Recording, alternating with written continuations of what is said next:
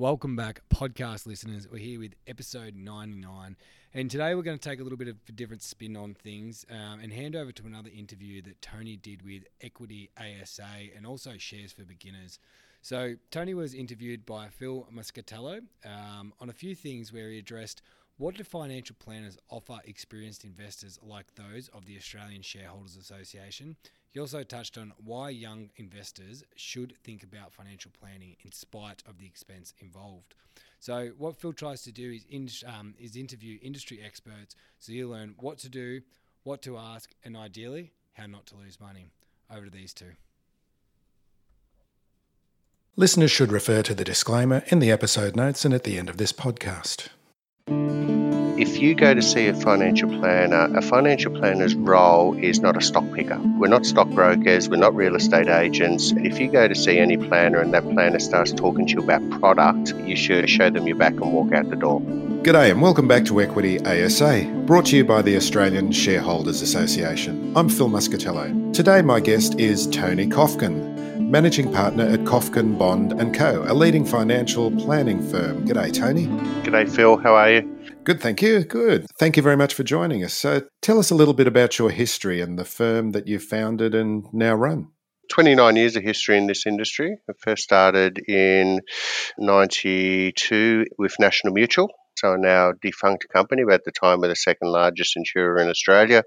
I was fortunate enough to start at National Mutual during our last great recession.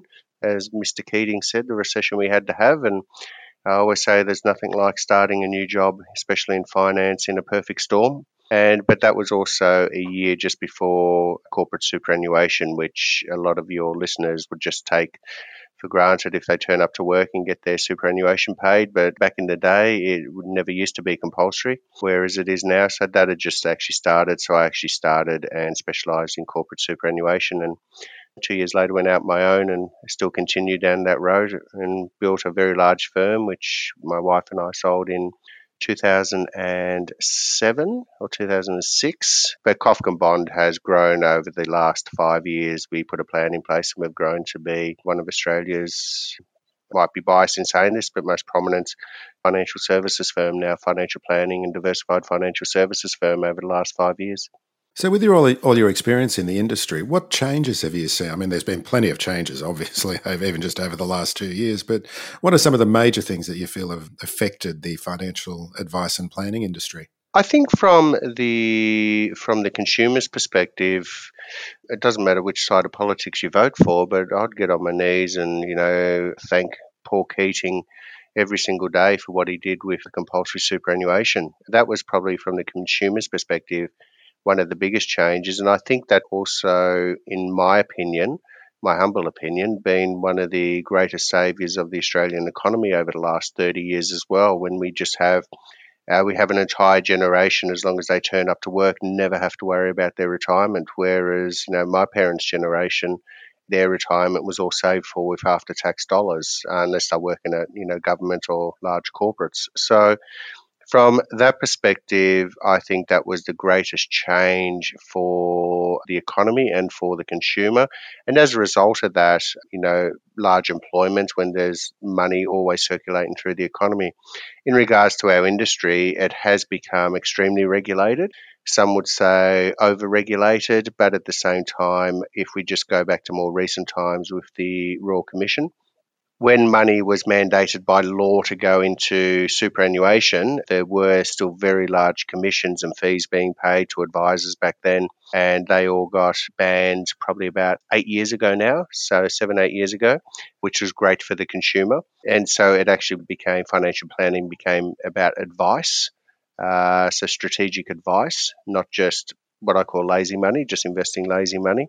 And then from the perspective of the Banking Royal Commission, one of the greatest aspects about that, although it hasn't been mandated by law, but the basically integrated selling when you go and see a bank-owned financial planner and they had biases towards their products because that's what they had to do to use their KPIs. So it's actually giving relevance more where people can actually see someone and know that that person doesn't have a master over them making them sell their product. So once again, it goes back to the old adage of something we've been doing for 25 years of actually providing advice for the individual. So I think a lot of those changes were necessary and magnificent for the industry, in my personal opinion. It'll halve the number of advisors. And once again, though, that's not a bad thing. I have heard that there is going to be a shortage of advisors. Is that the case? There's already a shortage of advisors.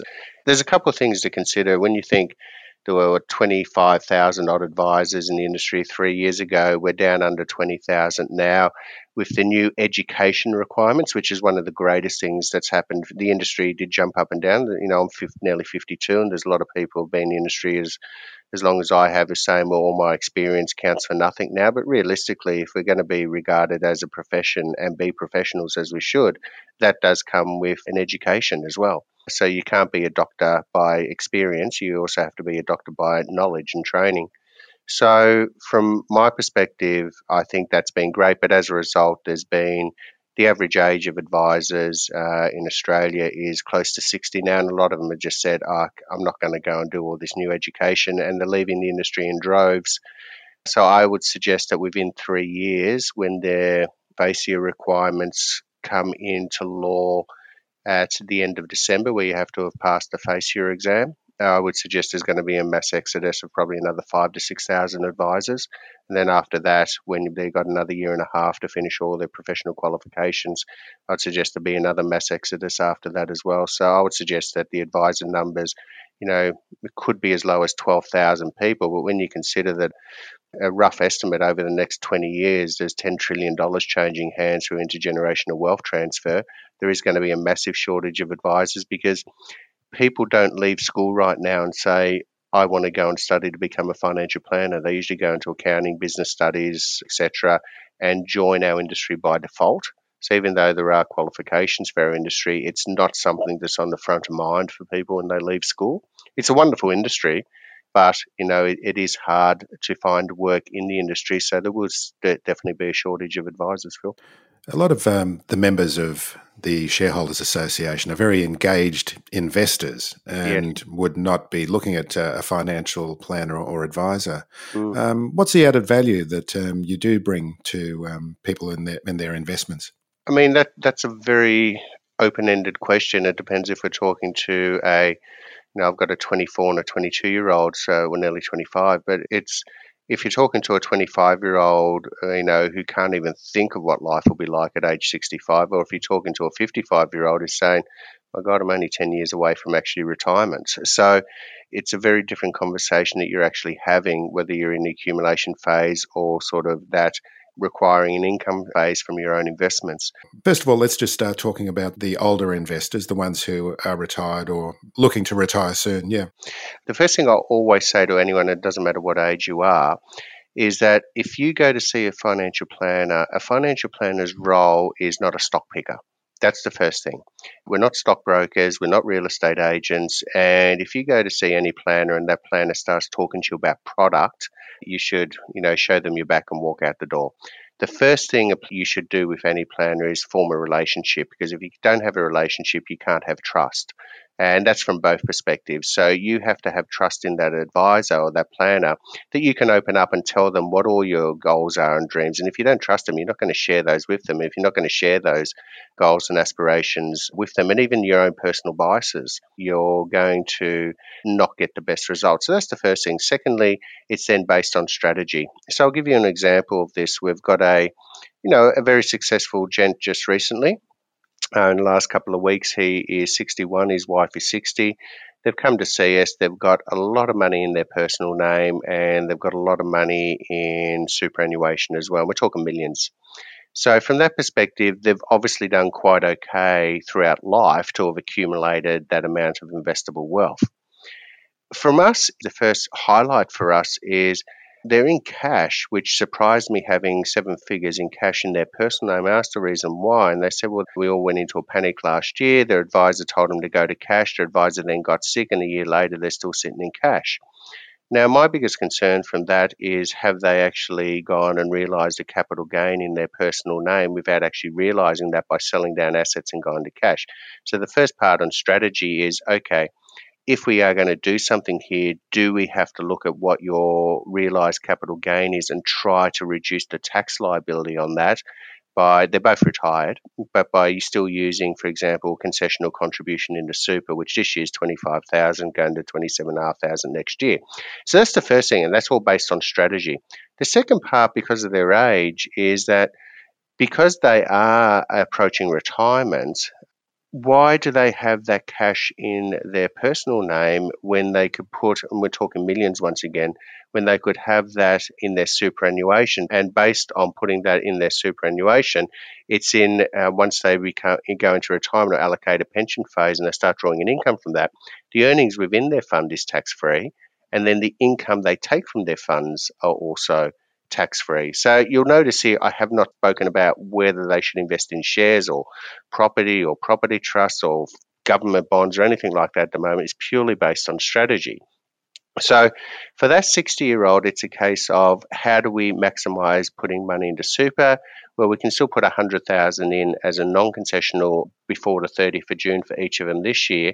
And then on the 1st of July, it's actually going up to, we can use the bring forward rule because they're both under the age of 65, and put in another $330,000 each into a virtually a tax-free environment. So there's two parts of that strategy. First, reducing any tax liability they have, and then secondly, maximizing what they actually have within their superannuation. They can have the exact same investments in their personal name and pay tax on it, or they can have the exact same investments in their super fund and pay zero tax on the earnings. So that's the first thing I say for that 60-year-old. It's purely based on strategy.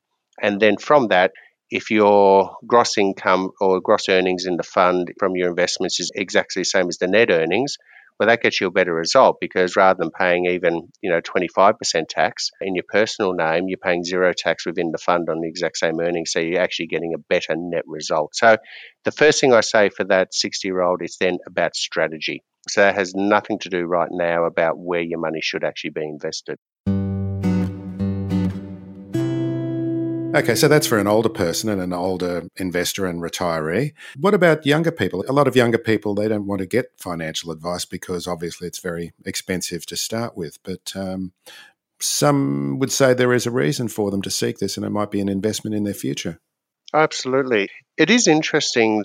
There's a lot of lazy money. We deal with a lot of expats, as an example, and we were the major sponsor of the Australia Day Born New York a few years ago, where we were over there. And we're talking to a few of these expats. And what was interesting is that they would have $400,000 or $500,000 sitting in their superannuation fund, an industry fund or a corporate fund back here in Australia.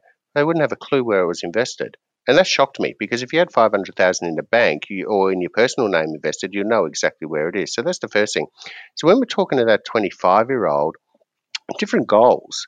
Let's take out the excitement of buying Afterpay shares at $15 and Tesla shares upon their listing. So we'll take out that exciting stuff and actually go back to strategy. Their strategy might be, as an example, of saying, I want to get into the property market. Now, a lot of people, what we call, buy renters nowadays, where they actually buy investment properties and still continue to rent. A lot of the younger people, my parents' generation, wouldn't even contemplate that, and even realistically mine wouldn't either. But the next part is they might say, okay, I want to save $100,000 over the next 5 years.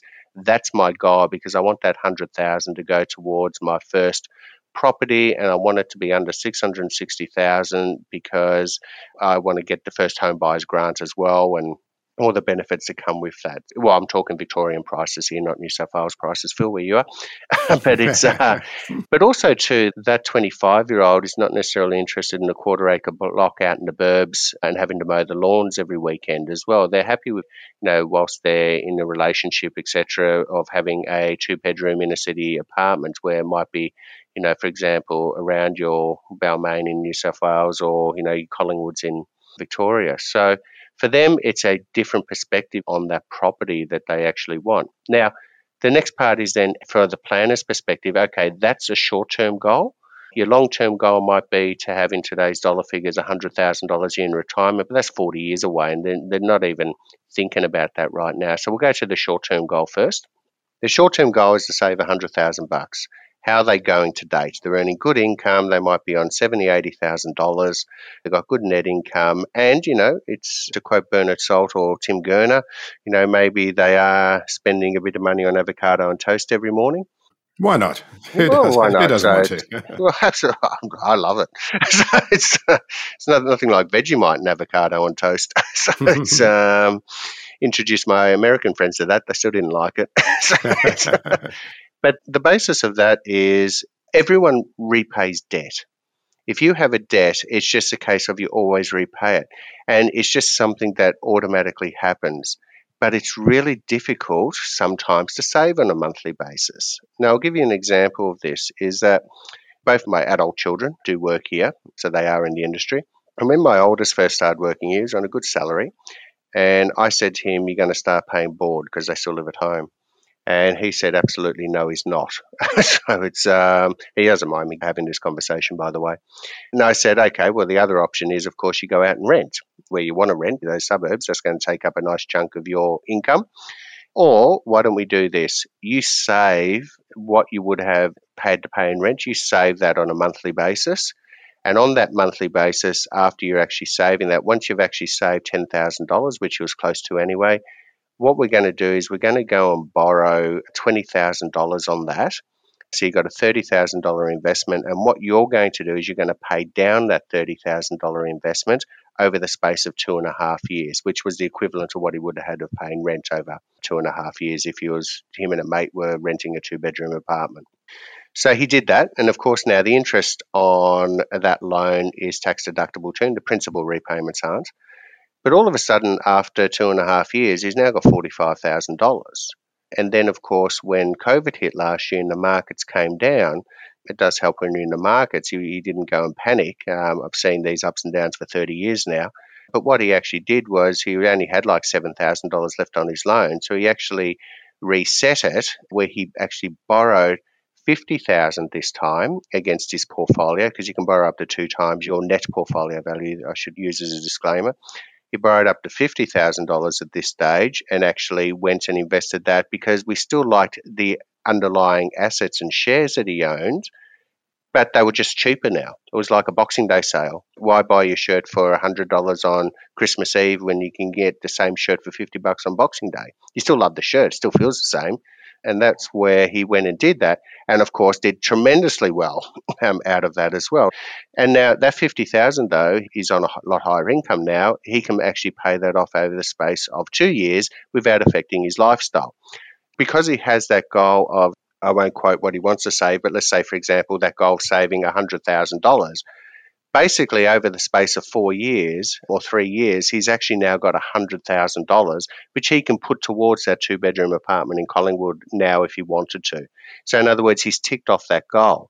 Now, in saying that, though, that's still not helping him towards his retirement, but he's now at that stage of, because he had to make those repayments monthly, otherwise he's defaulted on a loan, whereas if he was just saying, oh, yeah, I won't put away my $1,000 this month because I'm going to go to Bali with my mate. Well, you can go to Bali with your mate, but if you're renting a place, you'd still actually have to rent, if that makes sense. So I'm talking about someone who's still living at home here, obviously. But the basis of it is, though, because he had a goal and a target to reach, and he had debt, he had to make those debt repayments on that monthly basis, and he has accumulated a huge amount for himself over the space of his 3.5 years working here, or 4 years working here. He's actually accumulated a large amount by doing exactly what we tell every other 22, 23, 24-year-old. You've got some disposable cash. Use it towards a debt repayment on an asset that grows rather than a debt repayment on a Visa card for another dress or pair of jeans that you didn't require. And that's a tough conversation to have. My parents had it with me, and Phil, I'm sure your parents had it with you, and we have it with our children. But if you actually have that discipline of repaying a debt over a period of time in an asset that's appreciating in value, that's a tremendous result for him. That's a great piece of advice, is that, because it is, like you say, the point being it's hard to save, but if you owe the bank, it's your problem and you've got to keep up those payments. That's right. But then also too, where a lot of people don't think of their retirement, it is interesting that when you actually do a proper review of, say, wherever their default superannuation fund is, where they don't even think about it, they've got their $6,000-$7,000 a year going into it. It's now worth, their age 27, 28, it's now worth, $70,000, $80,000. If you've got a risk profile that comes out, say, 80% growth, 20% because you're young, and 20% defensive, and you have a look at your default fund and you do a proper analysis of what the actual returns, ignore all the marketing on TV and do a proper analysis of all the returns and the actual underlying asset allocation of that. The difference of, a 2% return for the exact same risk over the period of 40 years can be the difference of, it depends on your income, but anywhere from $700,000 to $1.5 million end balance. 2% doesn't sound like a lot, but over time, it compounds. Einstein said it was the greatest invention in the world is compound interest. Now, I look at, say, for a young person, think of superannuation as money that's just getting put away for you and you don't have to think about. But in saying that, it doesn't mean you shouldn't make it work for you, no differently than what you would with the stuff in your personal name.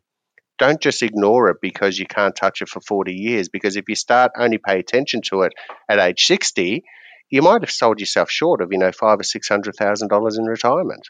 As I said, Phil, I'm nearly 52 and I never thought I'd get to this age. I started, as I said, 29 years ago in this industry, but, I'm glad I took some wise advice from people who were far smarter than me when I was a younger man. Yes, and that's hopefully what we're trying to impart here as well. Yeah. Okay, we're coming to the close of the interview, but I just wanted to review a story that you told me last time we spoke. That's about the woman who came to see you and didn't want to take any risk with her money. That was a great illustration of risk and how people perceive risk.